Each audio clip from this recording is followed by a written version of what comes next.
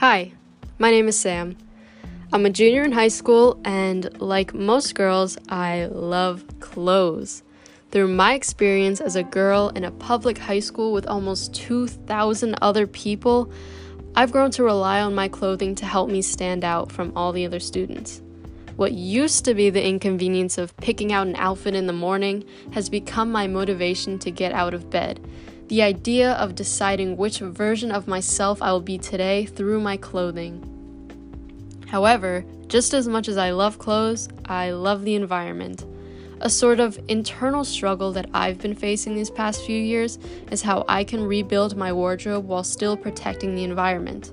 This includes a lot of research of brands that I consume clothing from, as well as making the constant decision to avoid fast fashion as much as possible.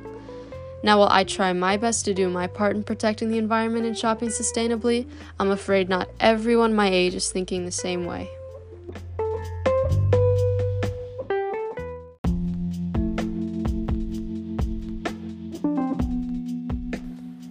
For me to truly understand the scale of the climate issue, it took until I had first-hand experience seeing it. This past summer, while I was on a backpacking trip in Alaska, we were forced to evacuate the backcountry a few days early due to wildfires and smoke that was consuming the area. In the town that I live in, there is very little exposure to the worsening condition of the environment, and it's more of something that us teens read about or see on social media. I think that this is a relatively similar experience that other teens have across America who also live in suburban towns. Due to this lack of real-life exposure, it's easy for teens to feel like the climate issue is not their problem, or that any action they take is too small to fix it, but I believe that is not the case. I believe that throughout our daily lives, there are little things we can do to reduce our footprint on the environment, such as using a reusable water bottle, or using a real lunchbox rather than a new paper bag every single day. A huge component of this is the choices we make when it comes to the clothing we wear.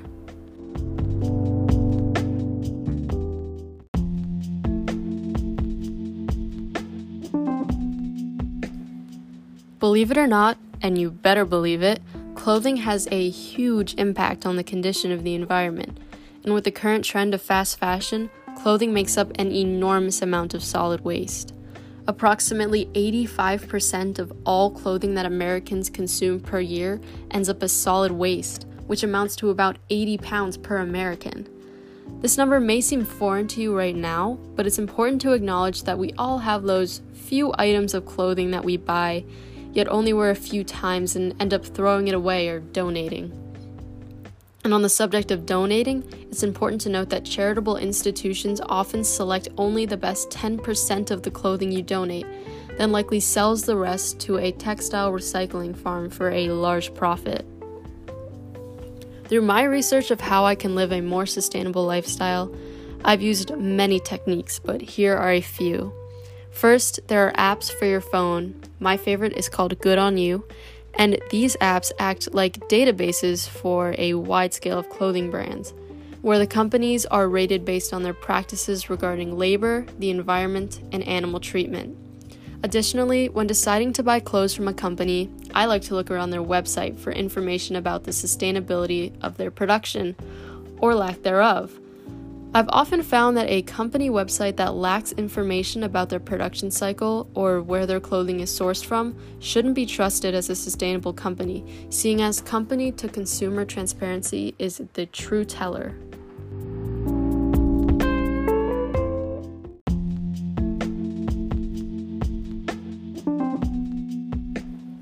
Over time, one sustainable clothing company that I have grown to love was a company called Reformation. While their clothing was more expensive than the fast fashion I was previously accustomed to buying, I was under the impression that spending more money on fewer sustainable pieces that I would get much more use out of was a more favorable situation than spending the same amount of money on a ton of fast fashion pieces that I would wear once, then throw away. With a good rating on my app and a very navigable website with what seemed to be complete transparency, what wasn't to love?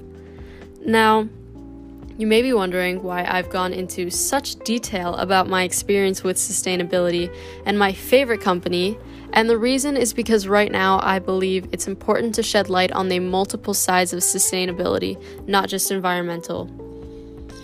Through the recent Black Lives Matter action that has erupted in our country recently after the murder of George Floyd, many African Americans have spoken up about their experiences facing oppression in our nation. One night, while I scrolled through Instagram, I was shocked to see a post exposing racist practices coming down from the leadership at Reformation.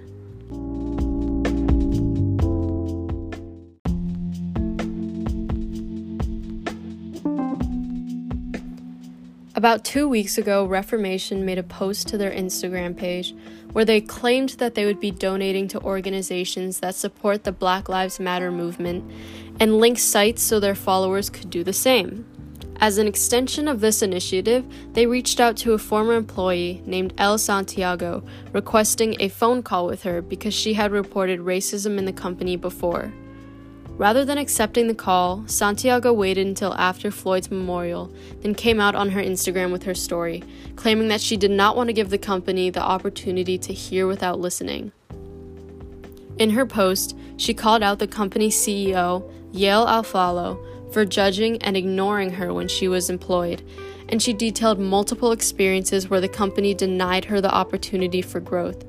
She recounted that while she worked as an assistant manager, multiple white women with less qualifications than her were hired as store managers, while Santiago was then tasked to train them. Following Santiago's example, many women of color have shared their experiences on social media about facing oppression when working with Reformation. As a consumer of this company's products, I understand that it is my responsibility to read these women's stories, as well as the fluffy apology and promise to do better that Reformation released, in order to come to my own conclusion about the company.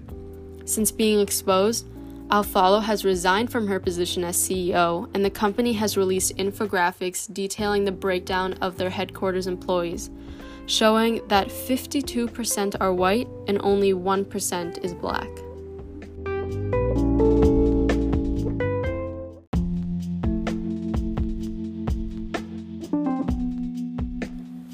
From reading these stories and taking in these statistics, I have realized that it's time to shift my opinion on a brand that I had truly grown to love. With their cute clothing and transparent environmental policies, I realized that I only educated myself on the environmental pillar of sustainability, when in reality there are three: environmental, economic, and social. While I honestly can't speak much on the economic pillar of sustainability, I know that I should hold the company accountable for their treatment of the Black community, and seeing as this oppression stemmed from the leaders of the company, it's hard for me to see policy change in the near future. As our nation continues to fight systemic racism that is present in all corners of American life, I find my part in supporting companies that are truly sustainable, not just in the environmental pillar. From my experience and disappointment with Reformation, I can't say I truly know how to navigate the thousands of companies for one that is socially and environmentally sustainable, but I do know that in order for real change to occur in this country, companies like Reformation must be outed so that they can either incite change or fail as a business. Now more than ever, we must constantly be educating ourselves, asking ourselves how we can do better, and even changing our opinions when we find hard evidence against them. Through my quest to find an environmentally sustainable clothing company, I realized that I cannot use my privilege to ignore the racism present in Reformation. Instead, I must hold them as a company and myself as a consumer accountable for their contribution to our country's systemic racism until they truly reform their company to one that's inclusive to and integrated with people of color.